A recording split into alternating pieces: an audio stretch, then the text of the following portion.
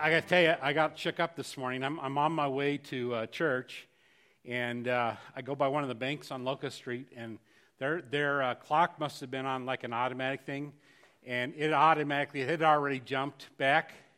So I'm on my way here, and it says 5:45, and I thought, I messed up. I lost my hour of sleep so I'm still a little shook by that. I got here and checked everything. I said, okay, now we're on the right track here. It's next week, but they did scare me, so I'm going to go and complain Monday morning what they did to me. We're in a series. We've been in a series. We've been working through 3 chapters of Romans. Remember Paul the apostle, Paul who was not a follower of Christ for a good portion of his early adult life. In fact, was anything but. Was actually opposed to those who followed Christ. Didn't buy for a second that Jesus, who was walking on earth during his time, was the Messiah until he met the resurrected Jesus and suddenly realized, okay, I got that one wrong. But so Paul had started a number of churches, and he was actually at the time when he wrote what we're going to look at this morning, he was actually in Corinth, another one of the churches that he'd helped start, and so he was writing to the church in Rome because he's concerned about them. In fact, I will tell you, if you ever want to read a book of the Bible, one of the letters, and that's actually what Rome is, it's Paul's letter to the Rome Christians, that kind of encompasses Christianity, gives you a good perspective of what, we don't even know the questions to ask.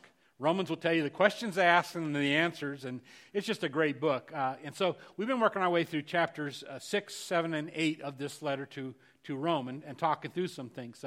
I ran across a story a while back of a number of years ago. There was a chief, Tamahana was his name, and Tamahana was a chief of one of the more powerful tribes in New Zealand. And into that tribe, a mission organization from Britain had sent a missionary down to begin to share the good news with this tribe. And Chief Tamahana was probably maybe one of the first one, if not the first individual who responded to that message that God loved him and that God was offering him a gift of forgiveness. And he responded to that. He accepted that gift. And he's one of those guys that in fact, Paul would have appreciated him because I think it's a lot like the Apostle Paul that whatever direction he feels is the right direction to go, he goes 100%. And so when Chief Tamahana came to know Christ, it just made a powerful change in his life to the point where his fellow tribesmen saw it and they began to respond, and almost the entire tribe came to Christ. Another thing about him is he was one of those individuals, like I said, he had just tremendous faith in God, and as he learned the Word of God, as the missionary taught him, he had learned things. He learned at one point that God said that we should not worry. And so he just decided, well, if God says not to worry, I'm not worrying anymore. It's like, I wish I had that faith. He read one time that God said he will provide for all our needs. And he thought, okay, then I know that God's going to do it. Whatever God said, he believed it. Well, he had his testimony, his influence, had such a tremendous impact on his people that the mission that had sent the missionary originally thought, this is a story others should hear. And so they talked to him if he'd be willing to go back to Britain and spend some time back in Britain sharing his story, sharing how he came to Christ and what Christ had done. And so he agreed to do that, even though he's stepping into another culture. This is an actual picture of Chief Tamahana. He didn't dress quite that way in where he grew up, but they dressed him up because they knew how us Christians expect. And so he went around and he would go from church to church and share the story. And it was just amazing. People were really, really seeing the power of God, hearing his testimony. Well, one of the churches he was going to stay at within this church was a very wealthy man. He lived in a house that wasn't a house; it was a mansion. It was gorgeous. It was beautiful, and he offered to have Chief Tamahana stay in his home while he was there. And so the day came, and he arrived, and the missionary took him and introduced him to this man, and so this guy says, he says, let me take you a tour of my house. He was really proud of his house. And so he took him. It took a while. I mean, it was so huge, and everything was just pristine and perfect and ornate. And so he took him on this tour of his house, and they got back to kind of where they started. They showed him where his room was going to be and all these things. And then the wealthy man, after explaining all this and some of where the artwork was from and how much that cost and how much this cost, and he kind of got done with his tour, and he paused, and he kind of expected the chief to go, "Wow," and he didn't. And the wealthy man was just a little bit irritated about that, after how could he not be impressed, and so he was just a little frustrated, and he actually kind of said it. He said, you can't even, this doesn't impress you? I mean, didn't you, as you look at this, I know you've never been anywhere in a place like this before. I can't understand why you weren't a little more excited about this. And the chief responded, he said, "Oh, my father's house is much nicer." Well, that really upset him, because he knew that he was born in a mud hut. And he said it. He said, I know that your father has a mud hut. I know that's where what do you mean your father's house is better than this? He said, "Oh," with a glint in his eye, "not that Father. My heavenly Father. He has a mansion. It has so many rooms you can't even count it." And that's just the way he was. That was his faith, If God says he's got a place for me in this mansion, he does. And so it just was a really encouraging thing. And I share that with you because we've been walking through, especially as we got into chapter 7 and into the series that we've called The War Within. We've been walking through some things that Paul brings out as he's talking to these Roman Christians and trying to encourage them as they walk in their faith. He begins to share with them. In fact, he shares, as we saw, some very personal testimony. He says, I want to talk to you about some things that have a tendency to disrupt our sense of our relationship with God. They don't disrupt the heart of God for us. And he makes that clear. In fact, we're going to Romans chapter 8, so if you want to go ahead and get there. At the end of the chapter, he makes that clear. So it's not about how God thinks about us or his heart for us, but from our vantage point, he said, I want to talk to you about some things that tend to disrupt the relationship. They tend to cause us to sense that we're on shaky ground. And so he began to share. First of all, he shared in chapter 7, starting with verse 14, his own personal testimony. And remember, as he talked about, he said, I went through a period of time, and here was Paul, the majority of his adult life prior to meeting the resurrecting Christ was wrapped up in religion, in do's and don'ts, in keeping rules, and making sure he prayed at the right time, and he made the right sacrifice, all the things that he felt like he needed to do if God was going to accept him. And he had never knowing if he did enough, but really trying to keep it all, do it all.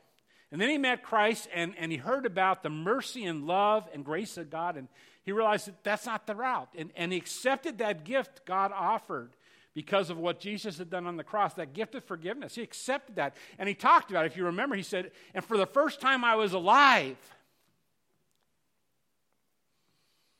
And then something happened. And we looked at that as we walked through those last verses in chapter 7. He said, I moved back into performing. Remember, we got down towards the end, and he actually makes a statement. He says, I stepped back into moving in. I tried to do what was good. But we discovered that word good there means what looked good.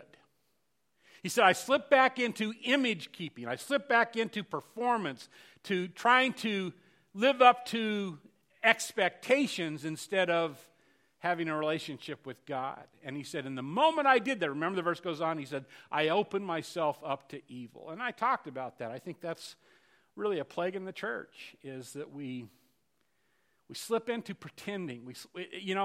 We're a fresh, brand new Christian, and we're alive, and we're excited, but then we start looking around and say, oh, well, they don't talk that way, and that's how they dress. And pretty soon we're all into keeping up image, and it robs us, and it destroys the security of that relationship with God. And so he said performance is one of those things that tends to shake it up. and cause us to forget our standing with God. And then last week we looked at, and he went into the second one. He said, fear is another one of those things, the what ifs, and when we don't know exactly what God has in mind, or we think we know what we have in mind, we're not sure he agrees, or fears of all kinds, where we're just in a situation we're not sure we can trust God. And so that lack of trust, that lack of confidence, that insecurity suddenly causes us to kind of wonder where we stand with God. And he said, remember, we ended with that at the end, again, the end of chapter 8, where he says, there is nothing that separates you from the love of God. If you're in Christ Jesus, nothing. And he went through a whole list just in case we said, well, yeah, I know nothing else but this. And he said, no, nothing. Nothing in all creation can separate you from the love of God if you're in Christ Jesus, if you've accepted that gift of forgiveness. And so this morning we want to move into the last one that Paul says, this thing moves into our life, and it tends to have the potential, at the very least, to really shake us up. Cause us to wonder about God, wonder about where we stand with him, wonder about if he really loves us or not. And that's the issue of suffering. And so we're going to start. He starts off by making this statement. Romans chapter 8, and that says 6, but it's actually 8. You're going to find, I made a couple typos this week. I'll try to correct them as we walk through. I'm not sure what I was thinking, but it's Romans chapter 8. He starts off with this statement, and he says this, I consider that our present sufferings are not worth comparing with the glory that will be revealed in us. You look at a statement like that and say, well, that's really easy to say. But you don't know what's going on in my life right now. And besides that, how do you know what's going to be revealed for us? And so that statement, I mean, it's one of those, we throw out these statements lots of times as Christian, all things work together. In fact, it's in this passage, and sometimes we throw it out at the worst possible time when someone's just really not feeling really good about all things right now. And it's kind of like that kind of thing. It's like, oh, don't worry about it. No matter how bad it is, not even worth comparing to, it's apples and oranges, he says. It's not, there's no comparison. I don't know if that's enough for us. He goes on, he says, the Spirit himself testifies with our spirit that we are God's children. We talked about that. When you accepted that gift of forgiveness, when you became a Christ follower, that's when that happened. God the Spirit came and lived within us. We talked about that last week. Lives within you. And at that point, you're adopted into God's family. I know the statement gets thrown around a lot nowadays that, well, everybody's God's child. We're all God's children. That's not true. We're all God's creation. But only those who have accepted the gift God's offered of forgiveness are his children.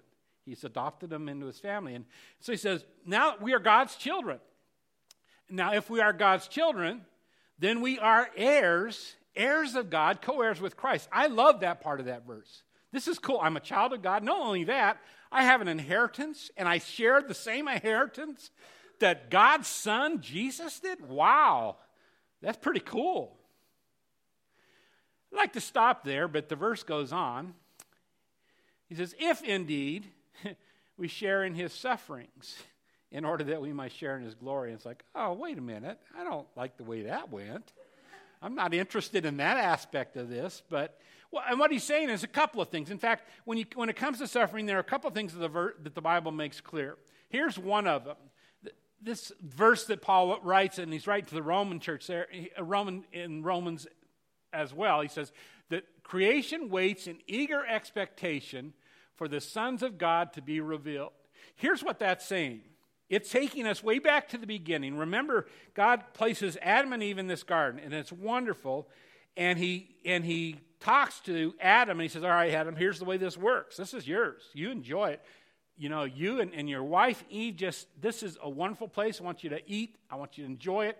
There's one tree stay away from, because if you ever eat of that tree, it will bring death, not only to you, but all creation. And that's what this verse is pointing back to. That when Adam made that decision to eat of that fruit, it not only impacted all humanity, because it started the clock for all of us ticking, and we all face death. Spiritual death, which we've talked about as Paul's been walking through this, what that means, but physical death as well. And, if you're young right now, you kind of feel like this body will always stay strong. I'm telling you, it won't. Someday you'll get to the point where you'll clean up some leaves and drag some limbs, and you'll be done for 2 days. That's kind of the way it works. But it's had an effect, and what Paul's saying is here, it's had such an effect, not only in us, but all of creation, and he almost gives creation personality. He says creation is waiting for that day when God, he says, when we meet our glory, our future, and not only will he restore us, but he restores all creation. There will be a new heaven and a new earth, and creation is saying, man, let's get to it. But if you're part of this creation, which we all are, you're going to suffer. It's part of the way the fall has affected us. But then he goes into, he says, you're also going to suffer because you're God's child. There was a point where Jesus is talking to the disciples, and he says, hey, if they went after the master, they're going to go after his servants, talking about himself and us as his followers. Don't think you're going to escape. And he says, it's part of you're part of my family, and I have an enemy, Satan. And Satan has constantly been after me during his ministry. He says he's going to go after you because you're related to me now. That's just going to be part of it. Suffering will be part of your existence. It's part of being in the family. We kid a little bit tongue in cheek.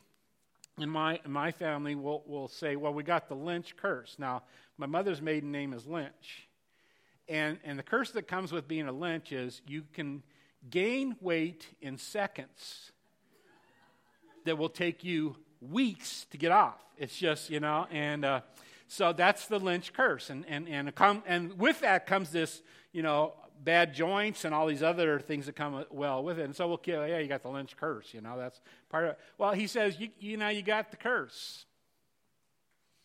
Because you're my child.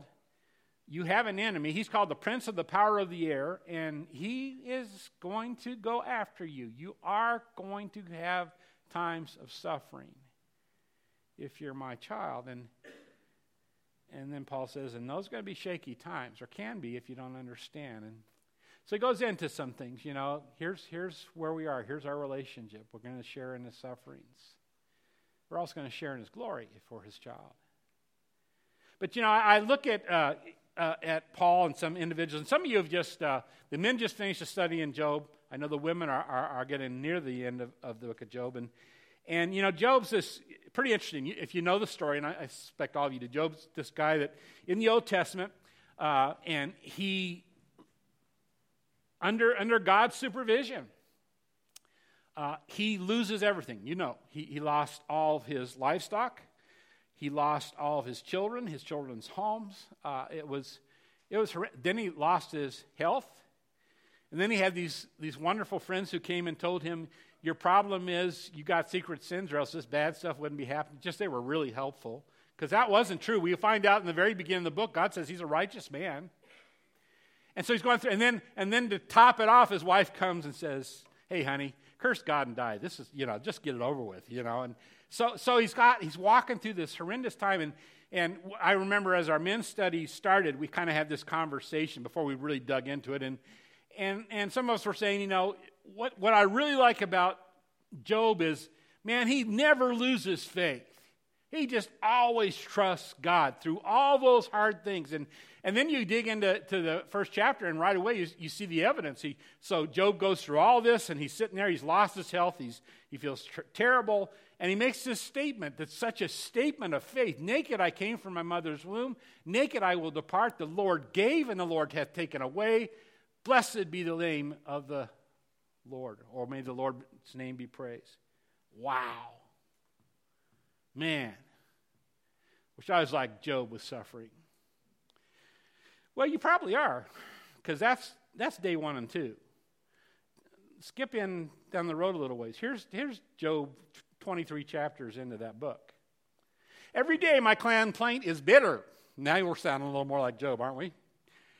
His, or God's, hand is heavy in spite of my groanings. God is not paying any attention. He doesn't even care. Doesn't he know what I'm going through? This is hard.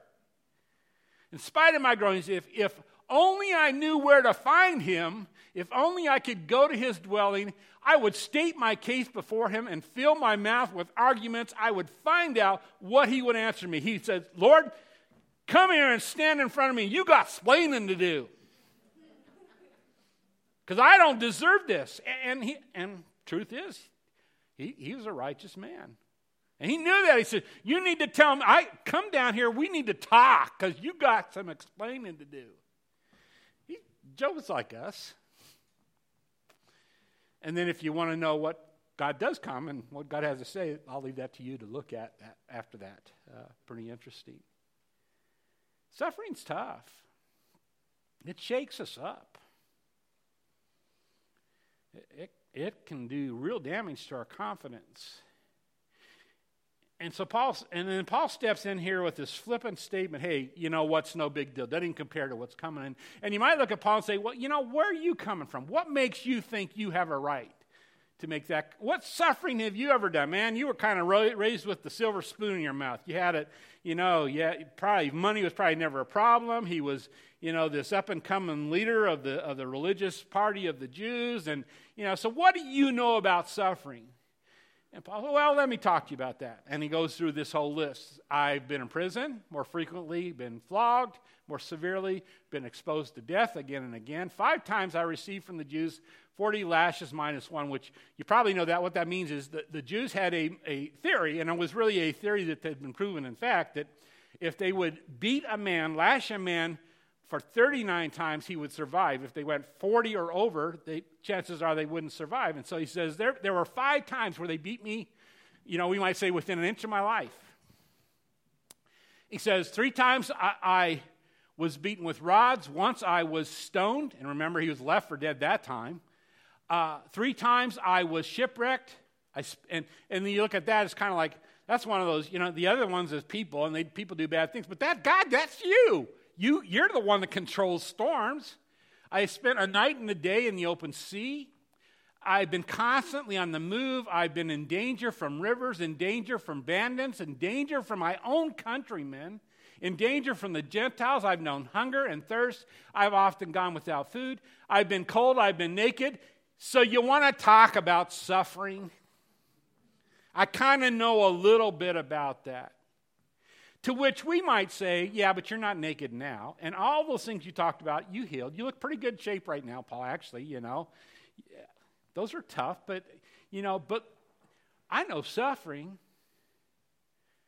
I got health issues that plague me every day that they're not going to go away, those are hard things, but you heal from those things. You get better. You say goodbye to them once in a while. I'm not sure I would qualify that as suffering. I'd call it, it's not fun stuff, but suffering, like things that are in my life and are never going to go away, like losing a child or a loved one, and they're not coming back tomorrow. I'm not going to get over that. That's suffering, Paul. And you flippantly say, yeah, no big deal. I said, well, maybe I need to share a little more than me to you. He said, there was given me, Paul, a thorn in my flesh. Now that phrase right there, it's a stake driven into the flesh, and the tense that is written in is Paul's basically saying, God allowed something to come on my body that I deal with every single day. It's not going away, and may not ever, and it's a big deal. In fact, we'll get into a little bit of that. He says, give me a thorn in the flesh, and he says, it was because of an illness. In fact, he's talking, right, and this is the one, it's Galatians, not Acts. But he writes to the Galatian church, and he talks about, and this was maybe when this disease really broke out for him, this thing that was causing, because he'd gone to Galatia, he says, and it was because of an illness that I first preached the gospel to you. He got waylaid. He was on his way on a trip, and he had to stop in Galatians because this illness overcame him. And he says, and even though my illness was a trial to you, now what that is saying is, whatever it was disgusting. It was one of those things that, you every once in a while you don't want to, but you see someone that has such severe physical issues that you involuntarily turn away from it. And you don't want to. You're not wanting to be cruel. It's just you're not know how to respond. It was that kind of thing, Paul says. I had this thing that was so disgusting, maybe even smell-wise. He said, and that was true. And yet you did not treat me with contempt or scorn. Instead, you welcomed me as if I were an angel of God, and I can testify that if you could have done so, you would have torn out your eyes and given them to me. Evidently, what was going on had something to do with his eyes. And I don't know if there's this seeping infection he had. We don't know exactly. But we do know a few things. Probably for the rest of his life, this plagued him. Does it go back to remember when he first met Christ on the road to Damascus? And remember, he was blind 3 days after. I don't know. But he suffered with this thorn. Then he shares this story, and he talks us. So we might say, okay, all right, we get suffering. We get that you know it. In fact, some of the letters he wrote. In fact, Romans, if you're in Romans, turn back to Romans 16, the last chapter. And you'll notice an indication, I think, and a lot of people think of his illness. Romans chapter 16, look at verse 22. I've been telling you all along that Paul wrote this letter to the Roman church. Notice this, 22. I to Tertius, who wrote down this letter, greet you in the Lord. It's like, oh, what? Now, wait a minute. I thought Paul wrote this letter. He did. He authored it. But his eyesight had probably impacted him to the point where he could not write himself. He had to talk to a scribe, and the scribe had to write it down, and this was the name of the scribe. There are places in other letters where there's one where Paul says, see what big print, how big my handwriting as I signed this letter. Because he didn't write it, and probably with his visual problems, he could sign it, but it was big so that he could kind of see what he was doing. So this is something, he knew suffering. And so you say, well, okay, so you know suffering, but how can you speak to heaven? How can you say, well, yeah, suffering's bad, but it won't even compare. It's apples and oranges when it comes to what God has in mind for you. I'm telling you, as you step into the presence of God, none of that's going to matter. You won't even care. How can you say something like Paul? Paul, nobody can say something like that. So he writes to the Corinthian church. So I know a man, this man, who was caught up to paradise. And he heard inexpressible things that a man is not permitted to tell. Oh, by the way, it was me. So to keep me from becoming conceited, there was given me a thorn in the flesh. Paul says, I can tell you about heaven because God allowed me to be there. And in fact, the earlier verse, if you're looking at it, he says, I know a man, it was 14 years ago. He was caught up into the third heaven, paradise. Whether it was in the body or out of the body, I don't know. God knows. He said, I'm not even sure how it happened. I don't know if I was sleeping and he gave me a dream or it was a vision or it actually took me, but I was there. And let me tell you, I saw it and I can't even tell you what it was like. And you say, well, Paul, why don't you write a book? Because, they make a lot of money when they talk about what they saw in heaven. So write one of those books. And he makes a statement. It was so amazing that God knew, because he knew who I was, that he had to keep me from going on a book writing tour. Keep me from saying things like, well, I've been there. Someday you'll get to. He had to keep me from getting conceited. And so he gave me this thorn in the flesh.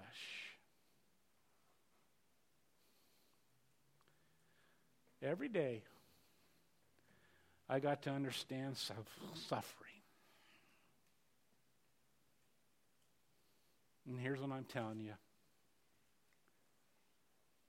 That I consider the present suffering are not even worth comparing with the glory that would be revealed in us.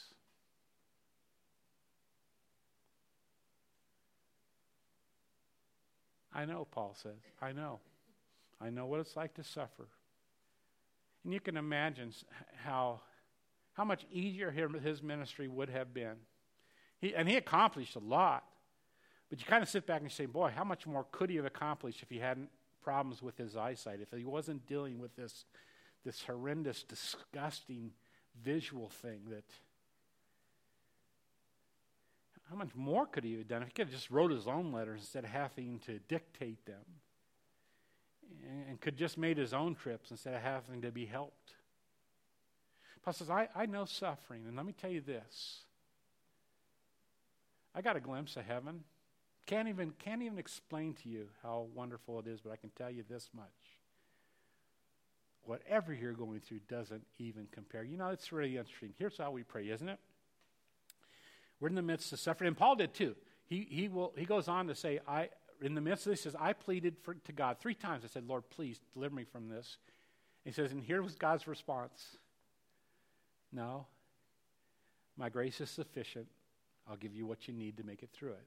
And in fact, Paul goes into, as the rest of this chapter, he goes into some things that God does in the midst of our suffering. He gives us the grace. You know, and I've watched people, and there were times where I've watched God allow people to go through things, sometimes as brand new believers, and I'm thinking, God, they're not going to be able to take it. I wouldn't be able to take it. And God looks at him and says, Paul, you just don't get it. They'll be fine. And I just amazed. You have to. You've seen people in the middle of suffering. You're saying, how do they get out of bed every day? God's grace is sufficient. There's another point a little later down. He'll say, we don't know how to pray in those kind of circumstances. And so the Holy Spirit, God the Spirit, helps us know how to pray according to the will of God. Because, you know, our prayer is like this. Never met him. Name is Christian. 11 years old. Has cancer that, humanly speaking, will take his life. He is the grandson of a friend of Mary Lou and I's. She actually sang in our wedding. And I pray for Christian every day. Doesn't look good. I pray for him every day. And here's my prayer. And it would be your prayer. It's, Lord, my prayer is, I watch these parents who have great faith, by the way. I say, Lord, please heal him.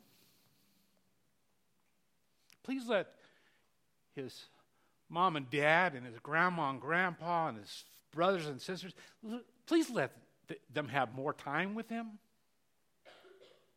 And God may choose to do that. But if he does, God would say, okay, Paul, but that's second best. Because if I took him home, he'd be healed, and he'd be experiencing things that are unimaginable. So, and that's my prayer, and it's ours. It would be ours. That's normal for us to not want to lose a loved one or not to want to suffer. That's not, God understands that. But what Paul's saying is, you know what? Even if he doesn't take it away, the moment you step into his presence, you're going to say, whoa, no comparison.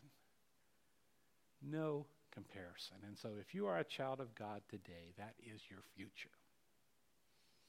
Whatever you're in the midst of, know this. Someday, you're going to forget it all as you step into his presence. Now, that doesn't mean you can't pray to him to get you out from under it now. And he may, or he may just give you the grace to continue through it. But someday, it'll be more than worth it. Let me pray for us. Lord, thank you. And give us faith. These things, and Paul knew it. He understood. He understood suffering. He understood loss. He prayed, Lord, take this away from me. And so there's nothing wrong with that. And some of my family here, they're in really hard times. It's a struggle. It's hard to get out of bed in the morning because the suffering is so great. And it could be physical, it could be financial, it could be family things. And Lord, we want deliverance, and we're not wrong to pray for that, but you may choose to allow us to stay in it, and you'll give us the strength and the grace. And if you do, you want to remind us this morning that someday it's all over, and there is no comparison. What's coming for us And what we're going through right now, no comparison. Thank you for that future, that inheritance that is ours as part of the gift that you're giving us. And today, Lord, give us the faith to trust you, whatever we're in the midst of. I pray these things in your Son's name. Amen.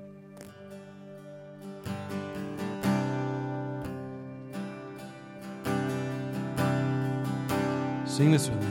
Let no one caught in sin remain inside the liar inward chain.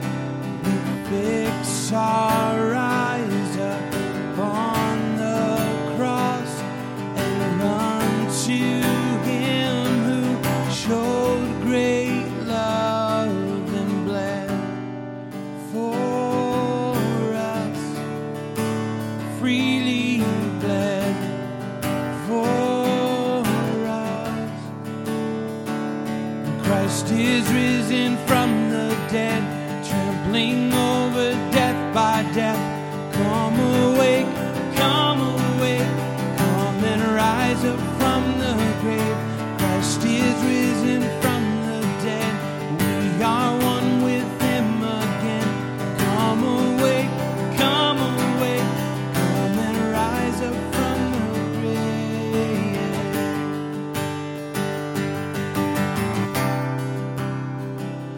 Beneath the weight of all our sin, you bow to none but heaven's will. No scheme of hell, no scoffer's crown, no burden great can hold you down. In strength you reign forever. Let your church proclaim Christ is risen, and Christ is risen from the dead, trampling over death by death. Come awake, come awake, come and rise up from the grave. Christ is risen from the dead, we are one with him again. Come awake, come awake, come and rise up from the grave. Death, where'd you stand? Oh, death, where is your sting? Oh, hell, where is your victory? Oh, church, come stand in the light. The glory of God has defeated the night. Sing it, oh, death, where is your sting? Oh, hell, where is your victory? And oh, church, come stand in the light. 'Cause our God is not dead, he's alive, he's alive. Christ is risen from the dead, trampling over death by death. Come awake, come awake, come and rise up from the grave. Christ is risen from the dead, we are one with him again. Come awake, come awake, come and rise up from the grave. Thanks for worshiping with us. Have a great week, and we'll see you next time.